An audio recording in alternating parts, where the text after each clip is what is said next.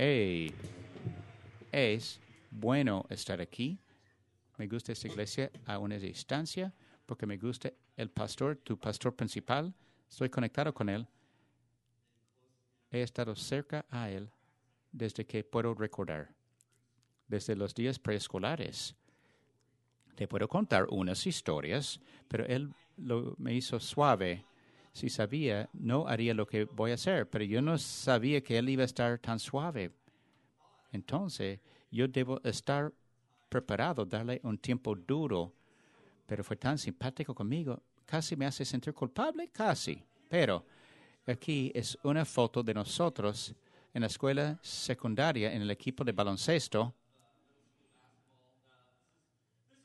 Ese soy yo.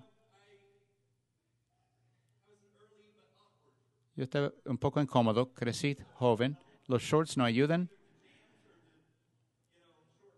O los shorts cortos blancos, así era. ¿Sabe dónde está tu pastor aquí? Ahí. Yo fui el incómodo, él fue el que se creció tarde. Así fue. Esos son nuestros padres. El papá de Aaron, papá mío, fueron los entrenadores en este año. No sé cuánto ganamos, pero viéndonos, me imagino que fue impresivo nuestro récord. Parece un equipo de campeonato, si aún he visto uno. Entonces, fuéramos colegas en la universidad también. Compartimos dormitorio. Recuerdo que el cuarto fue un desastre. Había competencias diferentes. Uno fue, ¿quién puede pasar lo más tiempo sin lavar la toalla? Y mi toalla, cuando lo saqué, quedó en esa forma. Cuando lo saqué, no se puso suave. Y teníamos un abanico grande, porque no había aire acondicionado. Un abanico grande de metal y solo tiraba aire para arriba y lo circulaba en el cuarto. No sé quién empezó, pero alguien llevamos Cheetos, la comidita, los tostaditos, y los tiramos en el abanico para verlo volar. Y parece horrible. ¿Es increíble o es asqueroso? Tiene que decidir. Ese ducha de Cheeto, de polvo de Cheetos. Lo que quiero que sepas es que tu pastor ha sido como un hermano a mí desde el tiempo que estaba en el kinder. No tenía hermano biológico, yo no tengo hermano biológico. Dios nos juntó de una edad joven. Y estoy muy agradecido por la manera en que me ha animado, desafiado y como ha sido hermano para mí. Agradecido por la oportunidad que hemos tenido para desafiar juntos, luchar juntos. Quiero que sepa eso, porque tiene que ver con el sermón que quiero compartir con ustedes en esta mañana. Vamos a ver un ejemplo del capítulo números 13.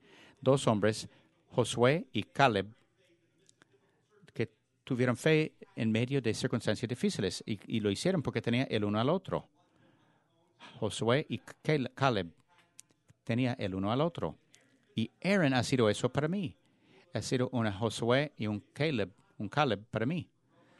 Y así Dios quiere crecernos en nuestra fe, esforzarnos para ver que sabemos que no lo podemos hacer solos. Tenemos alguien que nos puede desafiarnos, animarnos cuando lo necesitamos. Vamos a estudiar Números capítulo 13. Mientras comenzamos, quiero hacer una observación que muchos de nosotros somos conscientes que dos personas pueden ver la misma cosa y porque ven la misma cosa no ven la misma cosa. Dos personas pueden ser testigos de la misma circunstancia y solo porque testificaron de la misma circunstancia no hicieron las mismas conclusiones. Solo porque pasa por la misma cosa no lo ven de la misma manera como otra persona. Un ejemplo de eso. ¿Recuerdas? Unos años atrás, el vestido fue una prueba de vestido que pasó por la media social. Unos lo vieron como dorado y blanco y otros como negro y azul. Misma cosa, pero solo porque estás viendo la misma cosa, no ves la misma cosa. Y creo una división para hacer lo mismo aquí, manos arriba. ¿Cuántos ven Ese oro y blanco. Manos arriba, oro y blanco. ¿Quiénes están en tu equipo? Blanco y oro o dorado. ¿Cuántos ven azul y negro? Si eres seguidor de Jesucristo, este, amigos míos, es un vestido de azul y negro. Y lo que recuerdo de eso es que había mejores amigos, hasta gemelos idénticos, y un gemelo vio un color y el otro gemelo otro. Están viendo la misma cosa, pero lo que ven es diferente. Y sale que en la vida, resulta que en la vida real, he perdido a ustedes por lo demás del servicio. Estás seguro que es blanco y oro, pero no, es azul y negro en la vida real. Pero para hacerte sentir mejor, la mayoría de las personas lo miran como oro y blanco. ¿Qué te hace hacer la pregunta? Entonces, si la mayoría lo ven como blanco y oro, ¿es azul y negro? Entonces, puedes ver la misma cosa, pero no significa que ves la misma cosa. Lo que quiero hablar en los siguientes minutos es que como nuestra fe debe formar lo que vemos, darnos perspectiva que determina lo que estamos viendo. Eso es lo que tiene que ver. Perspectiva. Hay factores subconscientes que toman lugar en tu mente. He visto explicaciones científicas. Tiene que ver con el perspectivo. Y quiero que pelees tú con eso. ¿Qué es lo que forma tu perspectiva? Porque eso determina lo que ves.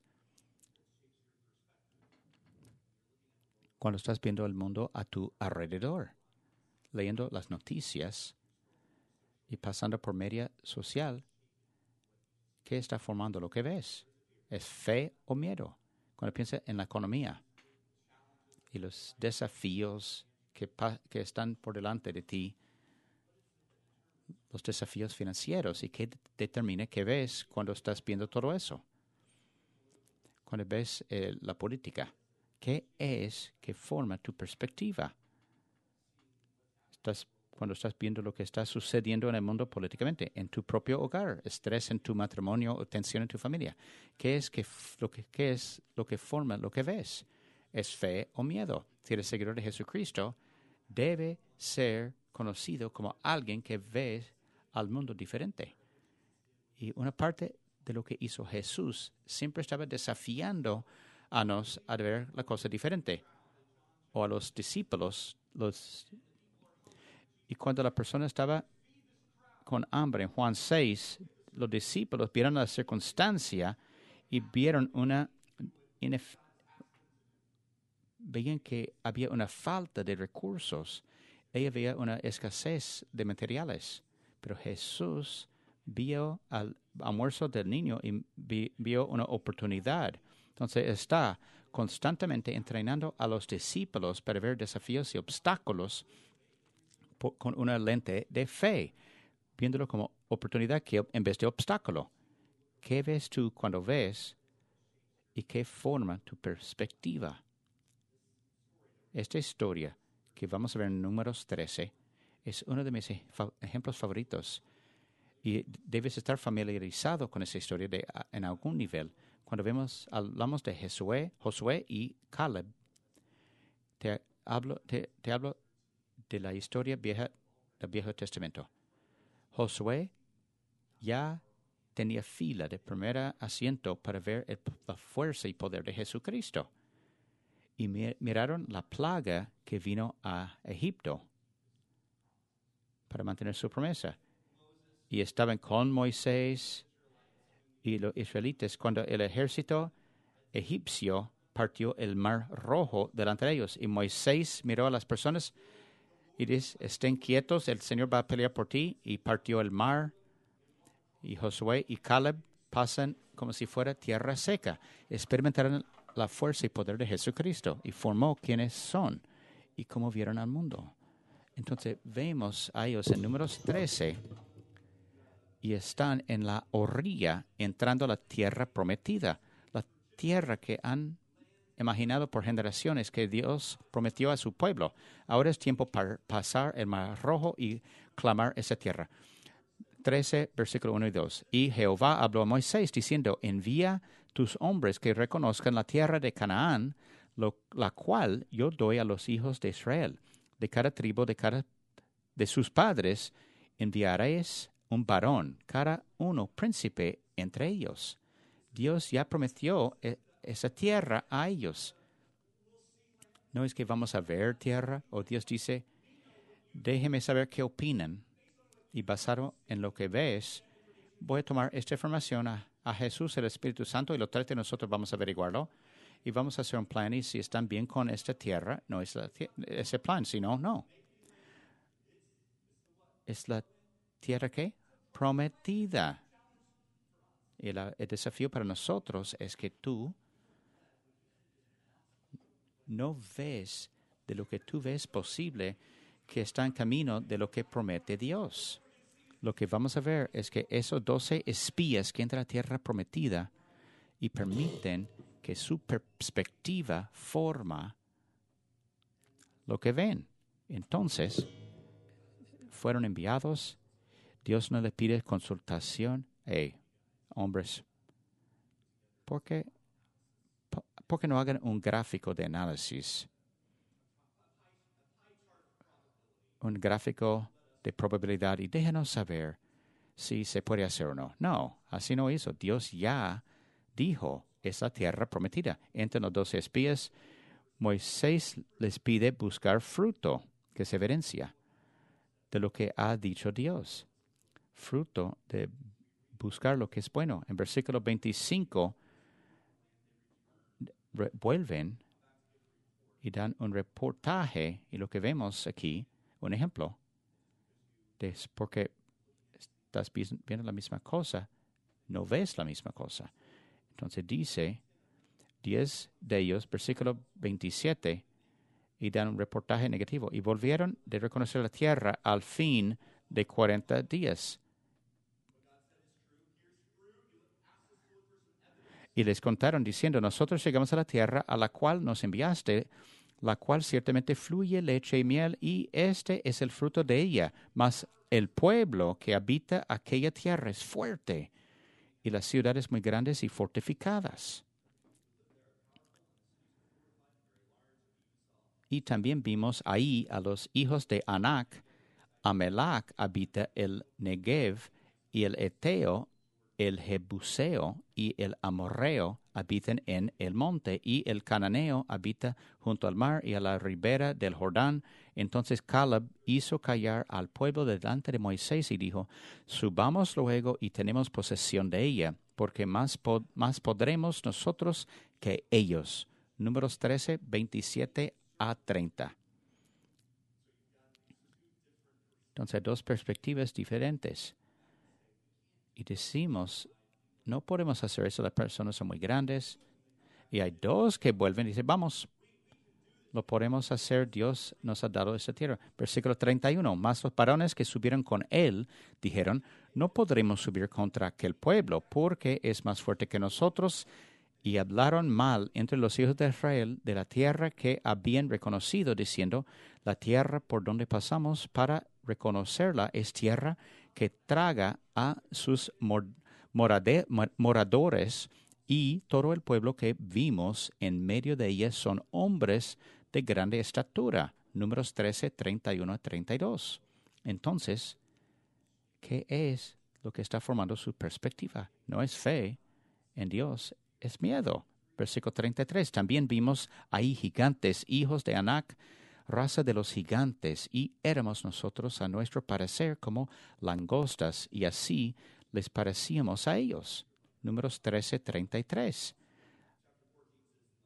Dice, entonces toda la congregación gritó y dio voces, y el pueblo lloró aquella noche. Números 14, 1.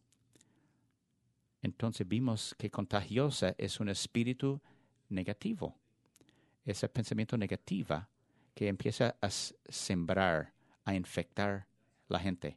Es lo que pasa como un pandémico. Los espías vuelven con un reportaje negativo y empieza a sembrar en el pueblo de capítulo 14, versículos 2 a 4. Y se quejaron contra Moisés y contra Aarón todos los hijos de Israel, y les dijo toda la multitud: ojalá muriéramos en la tierra de Egipto o en este desierto, ojalá muriéramos. ¿Y por qué nos trae Jehová a esta tierra para caer a espada, y que nuestras mujeres y nuestros niños sean por presa? ¿No nos sería mejor volvernos a Egipto? Y decían el uno al otro: designemos un capitán y volvámonos a Egipto.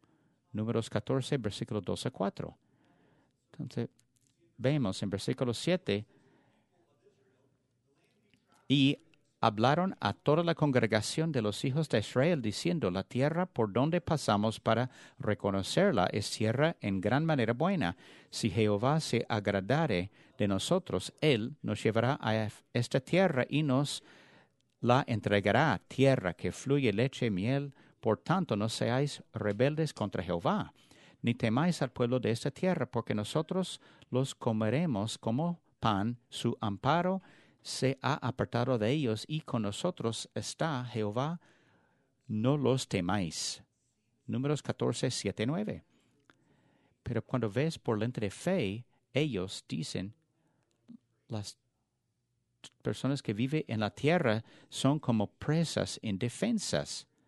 Entonces, tiene perspectiva diferente que los espías que tenían miedo. Entonces, cuando ves el mundo a nuestro alrededor, ¿qué ves? ¿Qué perspectiva tienes? ¿Con qué lente lo estás viendo? Una de las cosas que vas a notar en ese texto es que los dos espías que tuvieron reportaje negativo hablan de sí mismo y de otras personas. Desafíos, las luchas, lo tamaño que son las murallas, y hablan de los desafíos. Pero los dos espías que dieron reportaje positivo enfocaron en el Señor, lo que Dios ha hecho, lo que ha hablado. Y la pregunta es si pongo mi confianza en mí mismo o si estoy poniendo mi confianza en el Señor, en Dios. Tiene que ver mucho con cómo ves al mundo. Si pones tu confianza en ti mismo, sí, vas a sentir abrumado. Sabes, cuando está a prueba, no eres suficiente. Pero si pones tu confianza en Dios, nunca estás la víctima. Nunca eres el saltamonte o la langosta, como dice. ¿Dónde estoy poniendo mi confianza? Aquí es lo que sé. Sé que antes de este año había unos cuantos de nosotros que pusimos a nuestra confianza en nosotros mismos y funcionaba. Tenía tu plan y todo iba en la dirección correcta, o tu confianza en tu propia fuerza, o en el gobierno, o en la comunidad médica, o los avances científicos. En diferentes cosas pusiste tu confianza y después fue probado. Y ahora no sabes qué te va a mantener. Estaba leyendo un artículo de un sitio web de cita, de buscar pareja, y las personas que tenían perfil les preguntaban. Y había una pregunta en particular, y un cierto género lo contestó de manera interesante. La pregunta fue: ¿eres un genio? Fue la pregunta.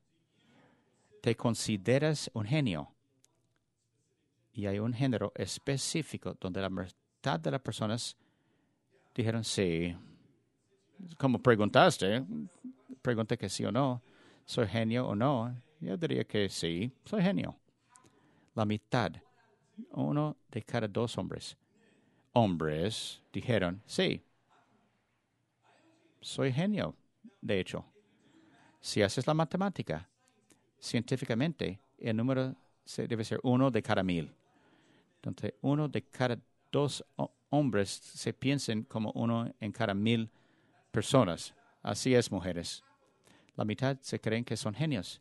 ¿Por qué creen que son genios? No ha sido probado. Es fácil tener confianza si nunca has tomado una prueba. Mi adivinanza es que no se ha probado. Quizás dicen, sí, en el restaurante Cracker Barrel puede ser el juego donde me quedan 2 pedazos en el juego. Entonces, si no se ha probado, es fácil tenerse confianza. Pero el momento que hay prueba, vas a ver si es real o no. Entonces, lo que tienes con esos 2 espías, van a la tierra prometida para explorar y es probado. Y parece que 10 de ellos ponen su confianza en sí mismo y 2 de ellos su confianza en Dios. Y eso es lo que pasa en el mundo en el último año. La confianza ha sido probada. Y quieres saber quién está con los 10 y quién los 2. Sabiendo quién está viendo el mundo con una lente de miedo y otro con una lente de fe. Josué es buen ejemplo de alguien que mira el mundo por confianza en Dios. Cuando vemos a Josué, su nombre es Josea, que significa salvación. Buen nombre. Significa que cada vez que alguien llama a Josué, salvación, vengas. Significa que cada vez que llaman a Josué, dice, el que salva, vengas acá, júntate con nosotros. Eres un hombre. Pero antes de la primera batalla, Moisés dijo, voy a hacer un cambio en tu nombre. Un cambio. Tu nombre, Yeshua, que significa el Señor es mi salvación. Vamos a cambiar tu nombre de el que salva hasta el Señor es mi salvación. Ahora cuando las personas te llaman, dicen Yeshua, Josué, lo que dicen es, el Señor es mi salvación. El Señor es el que salva. Y esa es la diferencia en perspectiva. Y lo ves por una lente que yo soy el que lo hace suceder, depende de mi fuerza, a tener un nombre diferente. Mi confianza está en el Señor. Josué, hasta su nombre cambia. Nos demuestra cambio de perspectiva que hay que correr. La pregunta que todos queremos preguntar, mirar al mundo y los desafíos. Quiero ser una persona que es positiva, lleno de fe y confianza, que es fuerte, lleno de coraje. Quiero eso. Entonces, ¿cómo crezco en eso? Quiero que te hagas 3 preguntas. Yo creo que como tú contestas esas 3 preguntas, tiene mucho que ver con formar tu perspectiva, determinar qué lente utilizas para ver el mundo. Primera pregunta que te debes preguntar. ¿Qué estoy buscando? No qué estoy viendo, no, qué estoy buscando. Lo que buscas determina lo que ves. ¿Qué estás buscando?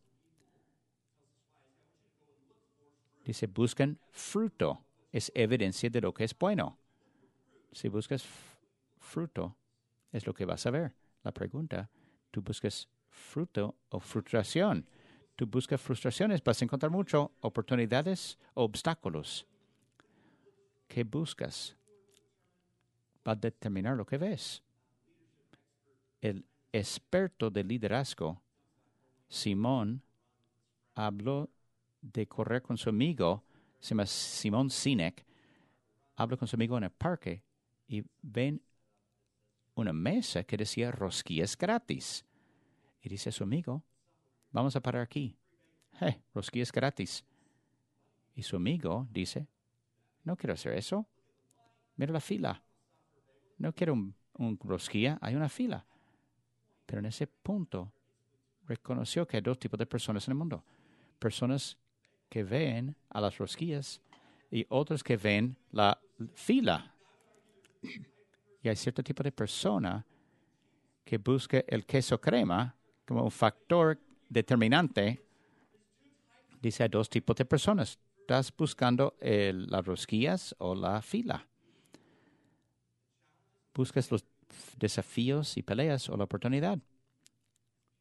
Y como personas de fe, debemos ser personas que busquen oportunidad para Dios que demuestre sus promesas. La lente de miedo es una lente de cerca que enfoca en lo que está por frente. Es una lente gran angular, utilizando la lente de fe. Pero requiere fe para ver las cosas por medio de esta lente. Y por eso muchos de nosotros tenemos trabajo que hacer. Dios quiere que sea más intencional en cuanto a lo que buscas. Si buscas por una lente de gratitud, buscas el fruto. Mi esposa ha hecho eso bellamente en este último año.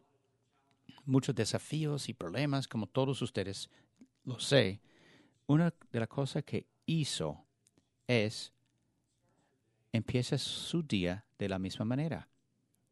Te saca una taza de café, se sienta en su silla,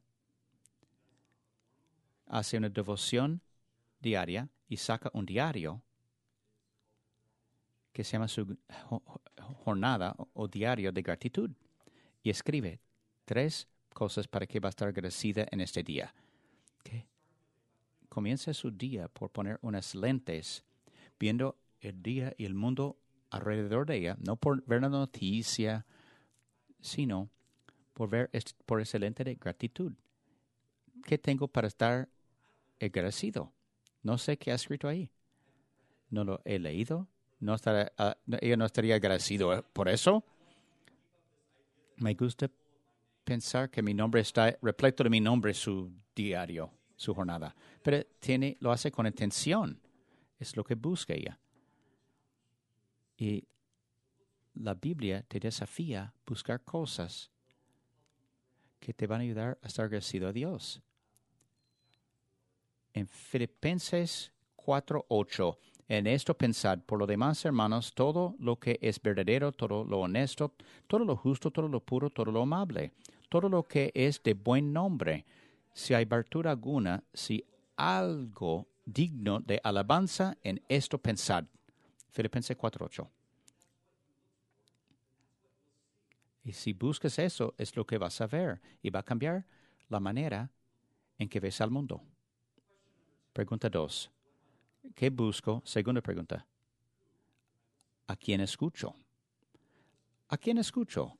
Porque las voces que escuchas forman tu perspectiva y tu perspectiva determina qué ves. 2 espías regresan, 10 dan un reportaje negativo, 2 dan reportaje positivo y los millones de israelitas tienen que decidir, 3 millones de israelitas tienen que decidir qué canal vamos a escuchar, a quién vamos a escuchar. Y importa mucho. De hecho, escuchen a los 10 y como resultado caminan por el desierto por 40 años, mientras esta generación incrédula muere. Y Josué y Caleb, si ellos hubieran escuchado a Josué y Caleb, hombres de fe, hubiera cambiado lo demás de su vida. Dios mantuvo su promesa, entró su persona en el pueblo prometido, pero ellos lo perdieron en su vida por quien escuchaban. Dios va a ser fiel y mantener sus promesas. Si tú vas a experimentarlo o no en tu vida, depende de a quién escuches. ¿A quién vas a escuchar? ¿Qué voces vas a prestar atención? Hay mucho en juego. Sé que para muchos de nosotros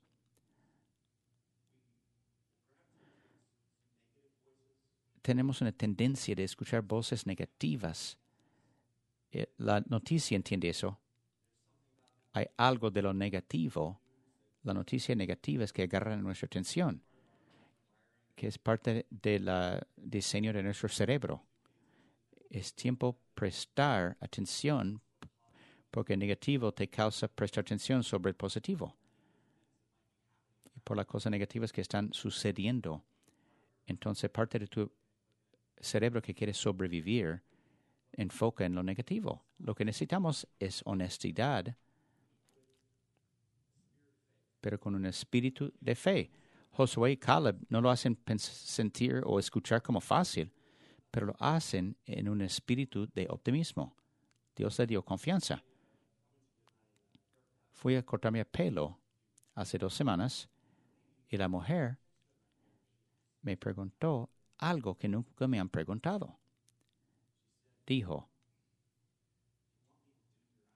¿quiero que te haga las cejas? No sé qué significa eso. Estoy viéndome en el rostro, en el espejo, me está viendo. que en ese tiempo me da cuenta que los hombres llegan a una cierta edad que sus otras partes peludos que hay que enfrentar. Y al principio dije, no, solo mi pelo. No me tocan mis cejas, pero una voz en mi cabeza dijo, no te preguntaría si no es algo que notó.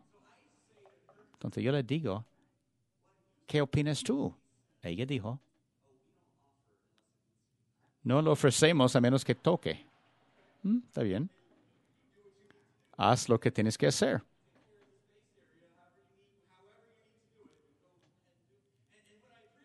Lo que aprecié, no sé cuánto tocaba hacerlo,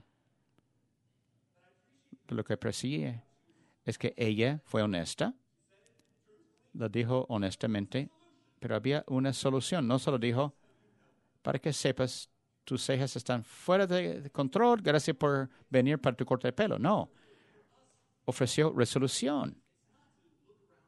No es ver al mundo y decir, todo está perfecto, pero podemos estar honestos y saber que hay luchas y desafíos, pero lo hacemos con confianza y con fe. Es parte del trabajo de redención de Dios.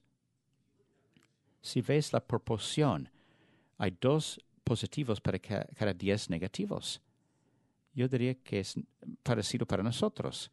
2 positivos para 10 negativos en media social, en las noticias, de la noticia en tu cabeza, 10 positivos, 2 positivos, 10 negativos. Debe ser la misma proporción y tú tienes que decidir a quién vas a escuchar, porque eso va a afectar cómo ves al mundo y cambia tu perspectiva. Una pregunta que hago antes de predicar es, ¿estás nerviosa?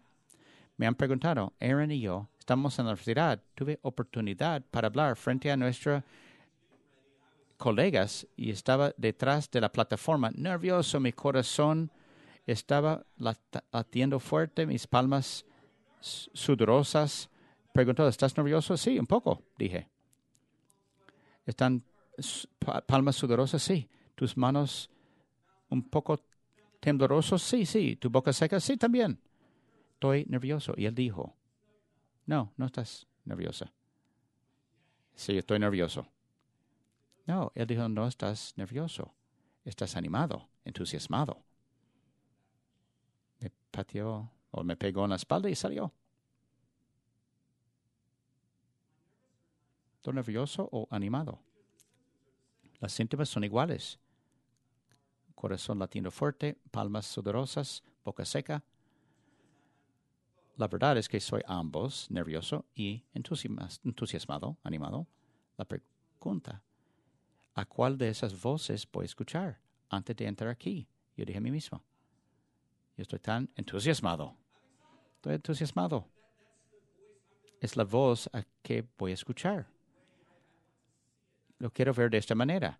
Yo sé que hay nervio, pero tengo que decidir si voy a escuchar a esa voz de nervio, o permitir que la animación me guíe.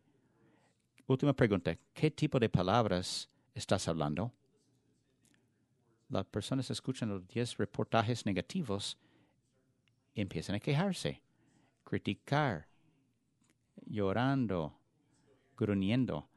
Aaron habló la otra semana de anamonopea, que es una palabra que se escucha de cómo es, de la palabra que está representando.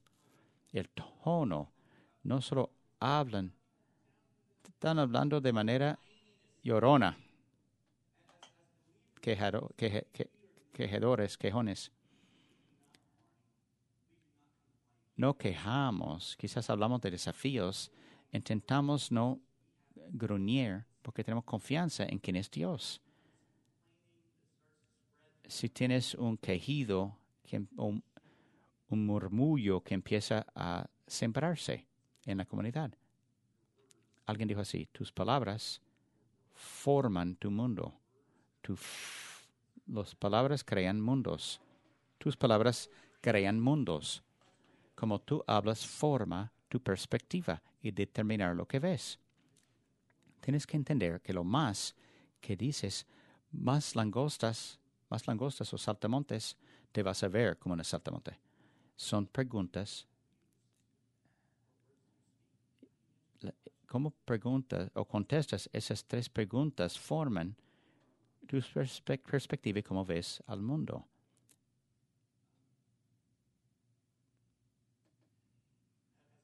Como pastor, uno de los grandes privilegios que tengo es ver a las personas vivir su fe de maneras poderosas. Me gusta ver a alguien pasar por un desafío, una lucha, y ver su fe demostrada. Cómo ven las cosas los separa de lo demás del mundo. Muchas veces lo veo en el hospital cuando ocurre una tragedia. Tenemos varios pastores que hacen llamadas de hospital. Yo no hago hasta que sea situación horrible, cuando es muy trágico. Tú no quieres que llegue a tu salón de hospital, porque si te quitan las amígdalas y te despiertas y yo estoy... No, yo solo voy cuando es algo súper serio. Y puedo ver la diferencia. Entonces, unos años atrás, recibí llamada para ir al hospital. Hay una pareja en nuestra iglesia que fueron para dar a nacer a su primer niño. La nombraron Lily. Llegaron los amigos y familiares ahí para celebrar el nacimiento de Lily, su hija. Pero cuando buscó latido de corazón el doctor, la mamá fue informada que iba a entregar un niño muerto. Entonces, entro al salón del hospital, la habitación, la mamá está en la cama, sus familiares están alrededor de la cama, dándole conforteza, y me señalan a un espacio, un cuarto junto a su cuarto, y puedo ver donde el papá está en una mecedora y tiene un cuerpo muerto de esa niña, bebé, en una cobija rosada que alguien tejió para ella. Me arrodillé junto a él. No sabía qué decir. ¿Qué dices en este momento? Puse mi mano en su hombro y él dijo algo a mí. Dijo, eso es cuando sé si creo lo que digo que creo. Está siendo probado. Y vas a ver dónde está, en dónde cae su confianza de su fe en este momento, aunque quiere o no. Y estábamos los dos en silencio y el peso de este momento. Y después de un momento de silencio, yo oraba por él, por su esposa, por la paz de Dios con fortaleza, por su fe que sea fuerte. Y mientras oro, escucho el ruido más extraño al otro salón donde está la mamá y los amigos. Es una canción, canto. Y están cambiando el coro de qué gran es nuestro Dios. No creo que sabían los versículos o los versos, porque solo cantaba qué grande es nuestro Dios, qué grande es nuestro Dios. Y escuché eso. Y mientras cantaban, llegó a ser desafiante. Empezó como declaración, yo creo, y llegó a ser como duro ese espíritu de adoración, que así voy a ver el mundo. Esa es la lente que voy a usar para ver el mundo. Es la fe que tengo, la victoria. En este mundo voy a tener problemas, pero Jesús dijo, Ten corazón, he vencido al mundo. Es la tierra en que me voy a parar. Cantaban esa canción vez tras vez. Salí del cuarto, fui al corredor del hospital para dar a la familia un momento. Yo estaba abrumado y había 3 enfermeras ahí paradas, escuchando. Y lo que recuerdo de eso, y las 2 enfermeras que no sabían qué hacer con ello, tenían la mirada de su rostro, como debemos llamar a alguien, ¿están bien ahí? Y tercera enfermera, no nos conocíamos, pero hicimos contacto de ojo. Yo sabía que ella sabía, entendió la fe, lo que sucedía en este salón o en este cuarto. Entonces, la pregunta para ti, con qué pelear, si estás con los 2 o con los 10, ¿vas a ser el tipo de persona que está abrumado, que vive con miedo y mira a los gigantes y las murallas fortalecidas y dice demasiado, somos como langostas, o va a ser como los 2 que dicen, lo podemos hacer, el Señor que está con nosotros, si está con nosotros, ¿cómo podemos fallar?